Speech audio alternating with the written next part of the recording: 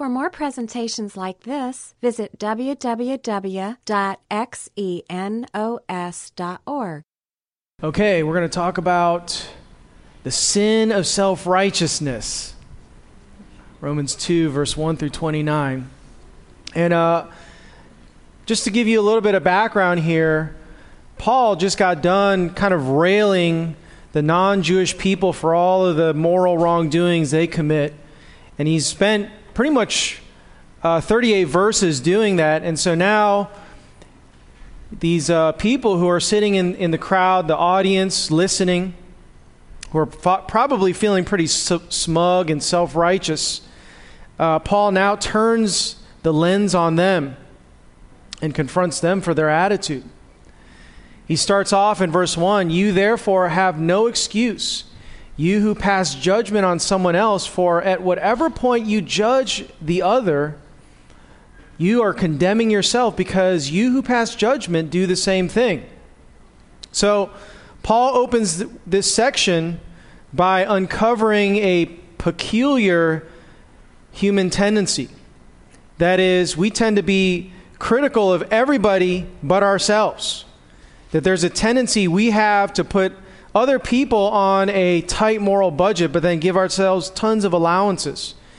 And so what he's confronting here is something that's very common where, we tend to get really angry. We work ourselves up into this frenzy of moral indignation over somebody else's wrongdoing. But then when we see that appear in our own lives, we tend to overlook it or not think it's that big of a deal.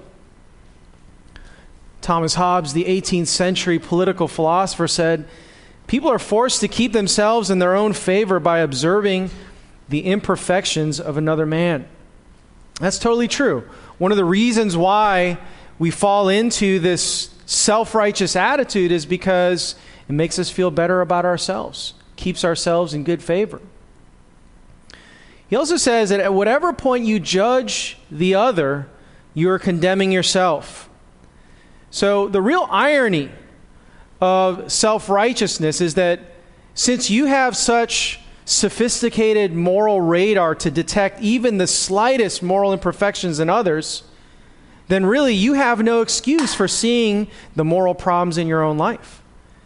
And so therefore you condemn yourself when you engage in self-righteous behavior. Paul goes on to say in verse 2 and 3, "Now we know that God's judgment against those who do such things is based on truth. So when you, a mere man, pass judgment on them, and yet you do the same things, do you think you'll escape God's judgment?" He says, when you're falling into this self-righteous way of thinking, you're actually engaging in unrighteous judgment. And in our culture today, to be judgmental or to judge other people for what they're doing is like one of the worst things you can possibly do. And for the most part, the Bible agrees that we shouldn't be judging other people. The Bible talks often about unrighteous judgment. For example, we shouldn't be going around judging other people's motives. In 1 Corinthians chapter 2, Paul says, "How can you tell what's in another person's heart? Only the spirit of man can search that man's heart." And so really, we are not in a position to see people's motives clearly, even though it's easy for us to attach these sinister motives to things that people say or do. Really, arrogance fuels motive judging. When we say, "I know for a fact that he or she said or did this for these reasons," then we're assuming a position of omniscience, aren't we? We're suggesting that we can peer into the heart of another individual and discern what they're thinking. And yet, the Bible says that the only one who can actually do that is God himself, that he knows the thoughts and intentions of people's hearts. So it's arrogant for us to think that we can tell what people are thinking. In fact, motive judging also exposes our cynicism. When we attach dark motives to things that people say or do, we're not exposing people for their motives. We're actually exposing ourselves for the warped view that we have about that person. And so it really shows something about who we are when we engage in judging people's motives. Secondly, you run into self-righteous judgment. It's another form of unrighteous judgment in the Bible. For example, Jesus says in Matthew 7, verse 1 through 3, "Don't judge, or you too will be judged. For in the same way that you judge others, you will be judged, and the measure you use, it will be measured to you." I don't know if you've ever had that experience where you watch somebody do something and you feel this tinge of just moral indignation. And then you realize, wait a second, I do the same thing. And you're like, oh, man, bums me out. Now, those of you who are like, I can't believe he does something like that, well, then you just have exposed yourself as a self-righteous judger as well. So welcome to the club. Everybody falls into this where we measure people up to a certain standard, but we fall short of that measurement as well. Also, in verse 1, Paul says, at whatever point you judge another, you are condemning yourself, because you who pass judgment do the same thing. We often fall into the same tendencies that we condemn. Also, 2 Corinthians 10, verse 12 says, we do not dare classify or compare ourselves with someone who commend themselves. When they measure themselves by themselves and compare themselves with themselves, they're not wise. In other words, when we're going around judging other people, we're sizing them up. We're trying to find ways in which we feel we are morally superior to them. And it's really a way of trying to elevate ourselves. It's a way of pointing out to ourselves and maybe others that we're better than this other individual. Now, I think that a lot of people in our culture today will say it's wrong to judge. And, they'll even quote things that Jesus says. For example, they'll say stuff like, you who are without sin, cast the first stone. Or, they'll quote a passage in the Bible talking about judgment. And yet, in the context of those passages, Jesus is typically pointing out somebody's moral wrongdoing, but combating self-righteous judgment, the hypocrisy that many of the religious leaders were falling into. And so, there is really a place for righteous judgment. In fact, God calls on us to engage in it. He himself engages in it. Paul says God's judgment against those who do such things is based on truth. And so God has a standard by which he judges people. It's not arbitrary, it's universal. And so he's not saying, okay, look, I like you, but I don't like you, and so therefore you're in. Instead, God has a moral standard that stretches across time and really covers all cultures. And that standard is based upon his perfect moral character. And so anything that falls short of that, of his moral perfection, according to him, deserves judgment. And at times, God calls on us to pass righteous judgment as well. For example, Jesus says in Matthew 7, verse 15 and 16, watch out for false prophets. They come to you in sheep's clothing, but inwardly they are ferocious wolves, and by their fruit you will recognize them. So he says that there are going to be these people who come who are going to spread false teaching. And he says, you need to be able to judge righteously, that is, discern correctly, whether or not what they're saying is actually coming from me. And so God calls on us to engage in righteous judgment. In addition to that, Paul says in 1 Corinthians 5, verse 12, that it certainly is your responsibility to judge those inside the church who are sinning.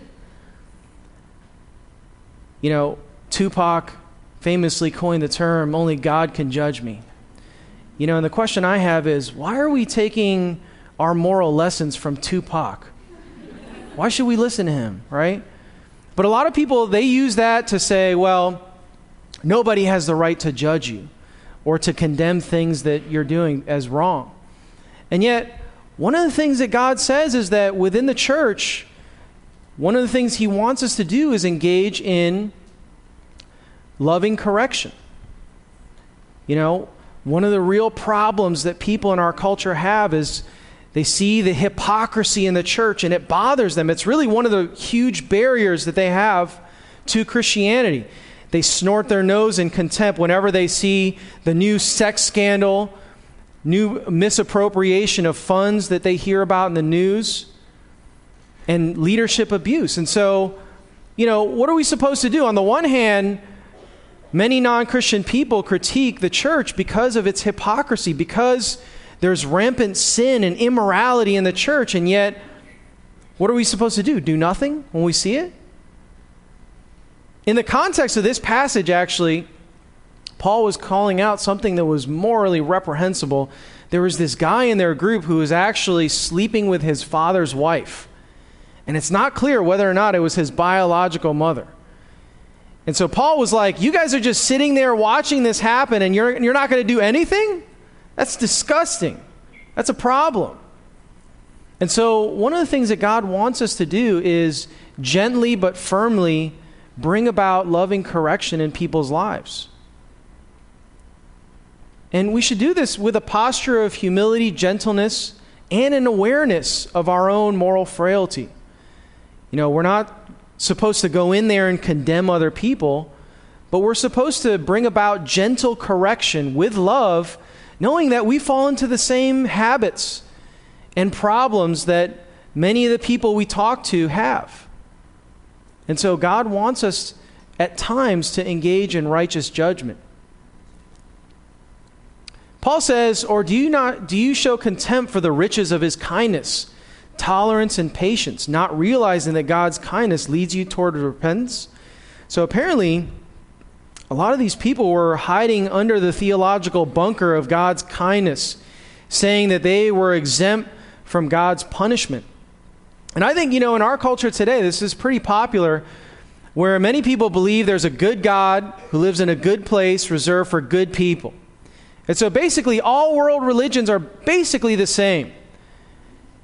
And every religion has its own legitimate path to lead us to a good God who lives in a good place.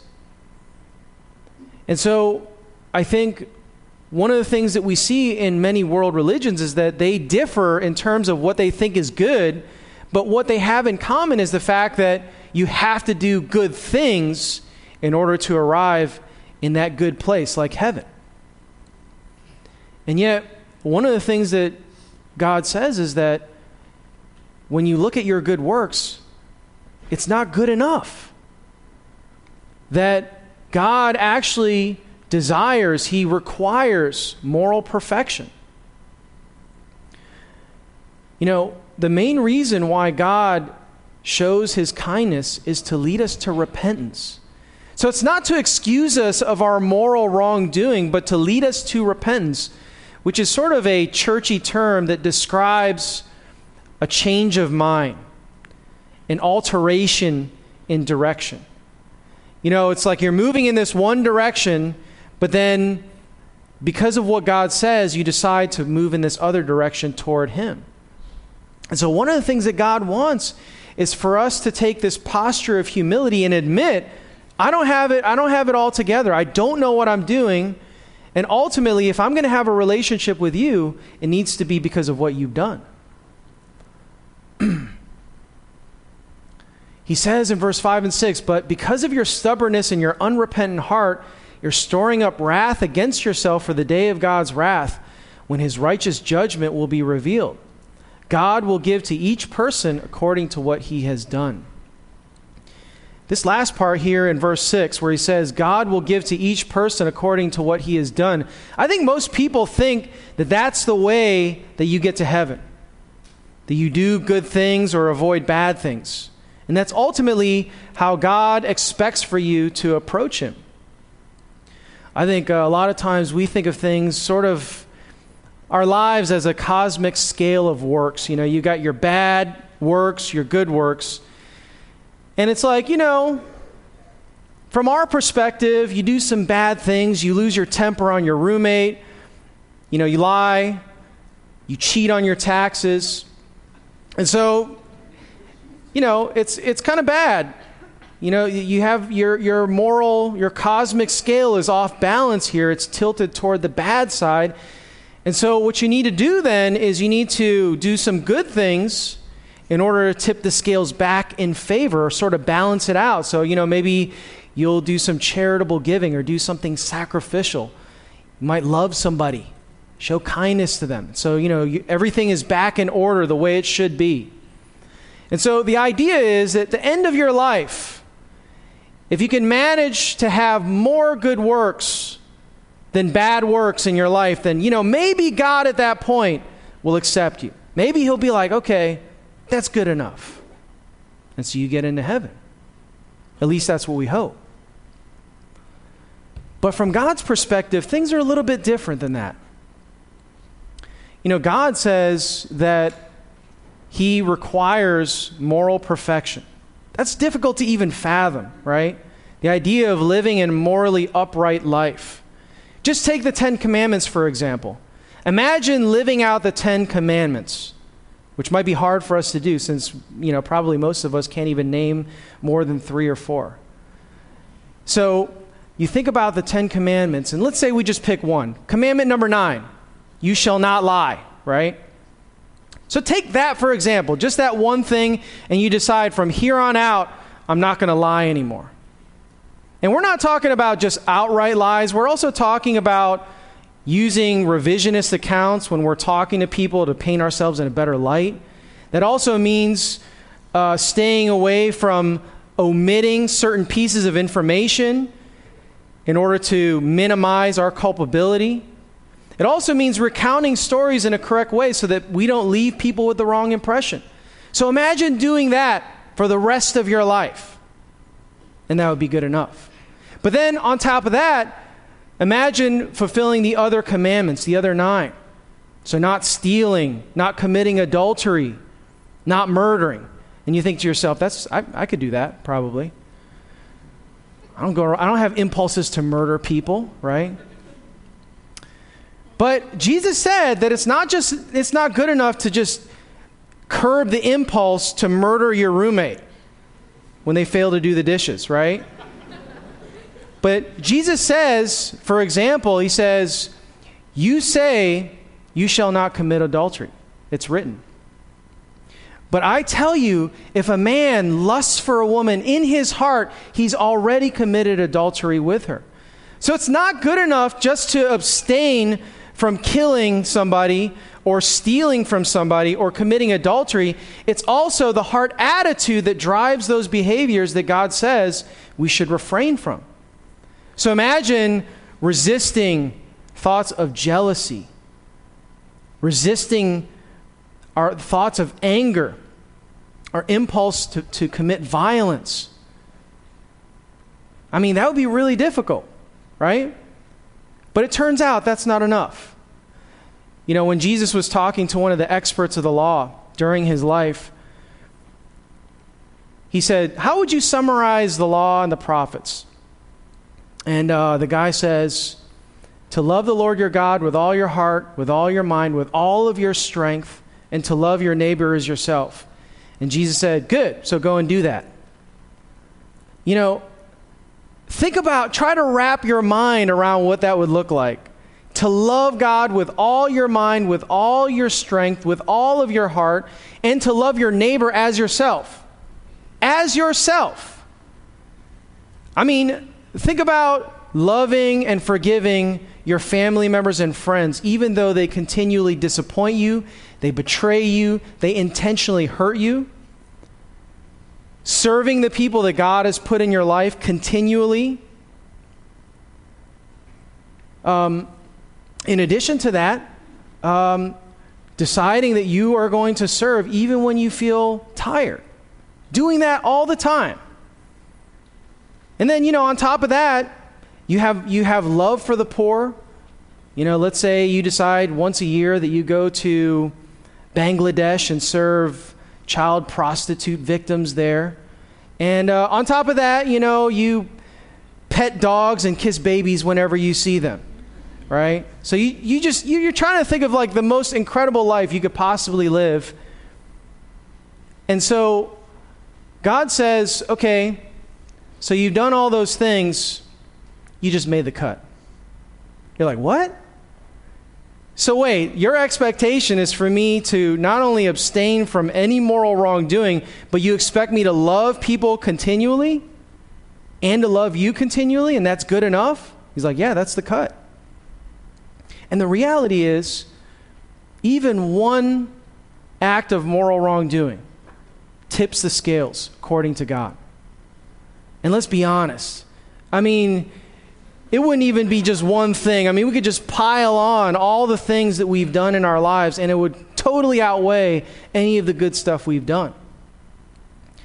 Now, you might think to yourself, how can one act of wrongdoing condemn us? That seems a little bit harsh, right?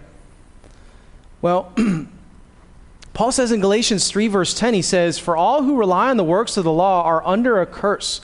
As it is written, cursed is everyone who does not continue to do everything written in the book of the law." He's quoting from the Old Testament there. He says, cursed is everybody who does not continue to do everything written in the book of the law.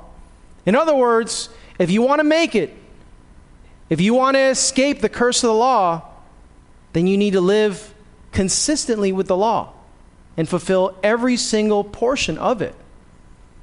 We're going to talk more about that next week when we look at Romans chapter 3. But, you know, maybe an analogy would sort of help us understand this. You know, imagine you're walking down the street and somebody comes up armed with a gun and they rob you, okay? And so several days later, after you file a police report, the police pick up a suspect. And so they bring you to the station and you're able to ID this person in a lineup. And so it goes to trial, and all of the evidence that the prosecutor is putting forward is condemning. I mean, it's very clear that this guy committed the robbery. You ID'd him. There were actually witnesses who saw him fleeing the scene of the crime with a gun in his hand. And so it's pretty obvious that this guy was the one who robbed you. So when the jury convenes, comes back, they say this guy's guilty. So sentencing phase comes, and when the judge says, do you have anything that you have to say, the convicted criminal says, well, I just want you to understand one thing. You know that money that I stole from this guy? I used that to take care of my family because I didn't have enough to feed my family. And the surplus that I had, I gave away to all the poor people in my neighborhood. What if the judge said, all right, don't do it again. Get out of here. You'd be like, what? No. That would be moral injustice, right? I mean, that would be wrong for him to do that. I mean, we would say, okay, and this guy said, look, I'll pay all of that back, and I promise that I'm going to live the rest of my life trying to be good because of what I've done here. You'd be like, that's great. But you're still going to go to prison because you're guilty. No matter what you did with that money, no matter how many good works you did after that, is not going to wipe your slate clean. It's not going to make you innocent. Likewise, when we commit even one act of moral wrongdoing, by definition, we are morally imperfect. And God's standard happens to be moral perfection. That's the problem that we run into. Paul goes on, he says, God will give to each person according to what he has done. To those who, by persistence in doing good, seek honor or glory, honor and immortality, he will give eternal life. So he's not switching over here to say that if you do good things, then God's going to give you eternal life. He's simply saying that God is impartial. He goes on to say in verse 8 and 9, for those who are self-seeking and who reject the truth and follow evil, there will be wrath and anger. There will be trouble and distress for every human being who does evil, first for the Jewish person, then for the Gentile. But glory, honor, and peace for everyone who does good, first to the Jew, then for the Gentile. For God does not show favoritism. In other words, he's saying that I'll grant you eternal life if you live morally perfect lives, but if you don't, then you're going to expect moral judgment because I don't show favoritism. I don't show partiality. Now, it's interesting, if you look at Romans 1, verse 16, Paul points out that God brings salvation to everyone who believes, first to the Jewish person, then to the Gentile, that is the non-Christian person. So he gives grace to the Jewish people because they're his chosen people, but also they are under higher accountability because they have the law. With special favor and revelation comes greater accountability, which is something I think for us to ponder. You know, if we're acting in ignorance, if we've never heard about the message of Christ, we're under a certain amount of accountability because of what we see in creation. But when we hear about the message of Christ, and God explains it to us through somebody that he's put into our lives, then we're even more culpable. We're even more accountable. He says in verse 12, all who sin apart from the law will also perish apart from the law, and all who sin under the law will be judged by the law. For it is not those who hear the law who are righteous in God's sight, but it's those who obey the law who will be declared righteous. So it's not really a matter of whether you have the law or not. It's a matter of whether or not you live consistently with the law. He says, indeed, when Gentiles who do not have the law do by nature things required by the law, they are a law for themselves, even though they don't have the law, since they show that the requirements of the law are written on their hearts, their consciences also bearing witness, and their thoughts now accusing, even defending them. You know, last week we talked about this sense that we have within us as human beings, that there's something unique about us, that we actually have God's imprint upon us. That when we look at certain aspects, certain dimensions of our personhood, they point back to God. You know, I sort of glossed over the one about morality, but I was reading an article recently, and there was this guy named A.N. Wilson, who is this prolific English author and columnist. And in the 1970s, when he graduated from Oxford, he actually decided that he wanted to go into the ministry as an Anglican priest, but then sometime later actually lost his faith. And so he ended up actually writing a book about his atheism. And he says, I realized that after a lifetime of church going, the whole house of cards had collapsed for me. The sense of God's presence in life and the notion that there was any kind of God, let alone a merciful God in this brutal, nasty world, it was nonsense. The idea of a personal God or a loving God in a suffering universe. Nonsense, nonsense, nonsense. It was such a relief to discard it all. For months, I walked on air. And so he felt this sense of relief to be able to dispose of his belief in God. And yet he admits that years later, he started to doubt his doubts about God. He says, my doubting temperament, however, made me a very unconvincing atheist and unconvinced. My hilarious neighbor, Colin Haycraft, used to say, I do wish A.J. Ayer, this British philosopher, wouldn't go around calling himself an atheist. It implies he takes religion too seriously. He says, this creed that religion can be dispatched in a few brisk arguments outlined in David Hume's dialogues concerning natural religion and then laughed off, kept me going for some years. And when I found myself wavering, I would return to Hume in order to pull myself together. He started to see the cracks forming in his atheistic worldview. In fact, to the shock of his colleagues, he actually announced several years later in an article he wrote in the Statesman that he came back to his faith in Christ. And the thing that sort of set him over the edge was the fact that when he looked around at all the people he admired, all of the scholars and writers throughout history, all of them were believers. In addition to that, he couldn't shake the fact that language itself seemed to be something that was loaded onto our hardware from birth.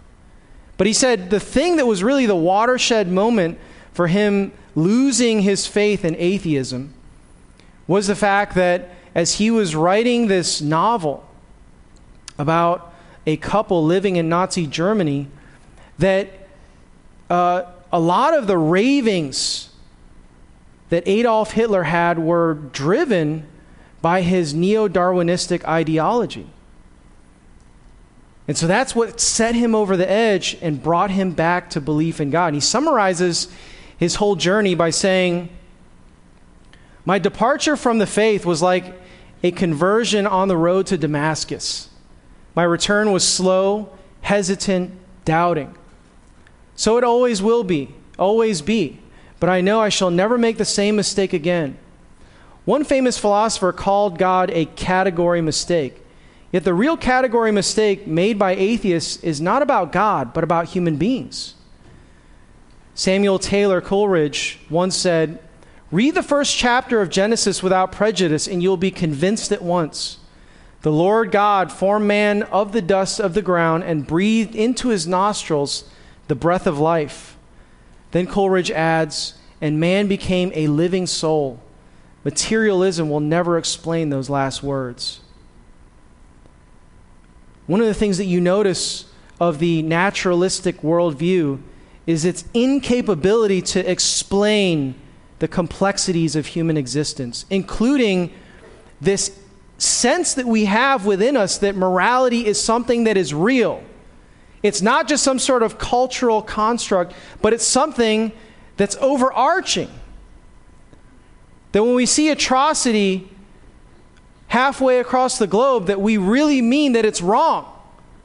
Not that it's just wrong in my opinion. And that's exactly what Paul was talking about. That people, human beings, sense within themselves, even without the law, that there is something that's right or wrong.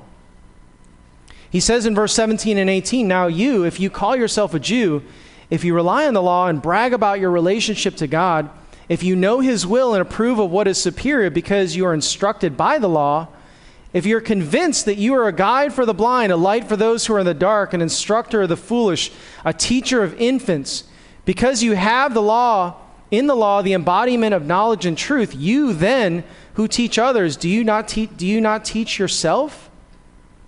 You who preach against stealing, do you steal?" Apparently, some of these religious people, believers, were actually engaging in stealing. And what most people think is that they were actually stealing from non-Jewish people. Because in verse 22, Paul says, "You who abhor idols, do you rob temples?" Apparently, they thought, okay, it's wrong to steal from anybody else, but if it's a non-Jewish person, it's okay. He says in verse 22 through 24, "You who say that people should not commit adultery, do you commit adultery? You who brag about the law, do you dishonor God by breaking the law? As it is written, God's name is blasphemed among the Gentiles because of you." Because of their self-righteous hypocrisy, the non-Jewish people who had no belief in the God of the Bible were blaspheming God. They were resistant to listening to God and what he had to say. And really, self-righteousness turns people off from God. That's one of the main complaints that you see from people who are non-Christians. When you ask the average non-Christian person, what do you think about Christianity? The first thing that comes up is hypocrisy, self-righteousness. And so this is something that really creates a barrier for people investigating God. He says in verse 25, "Circumcision has value if you observe the law, but if you break the law, you have become as though you have not been circumcised." During Paul's day, the act of circumcision, either as an infant or as an adult, somebody who is a non-Jew converting to Judaism, meant that you were taking on the burden or the weight of the law. And so Paul says it doesn't really matter whether or not you undergo this ritual of circumcision because you're not capable of actually living out the law.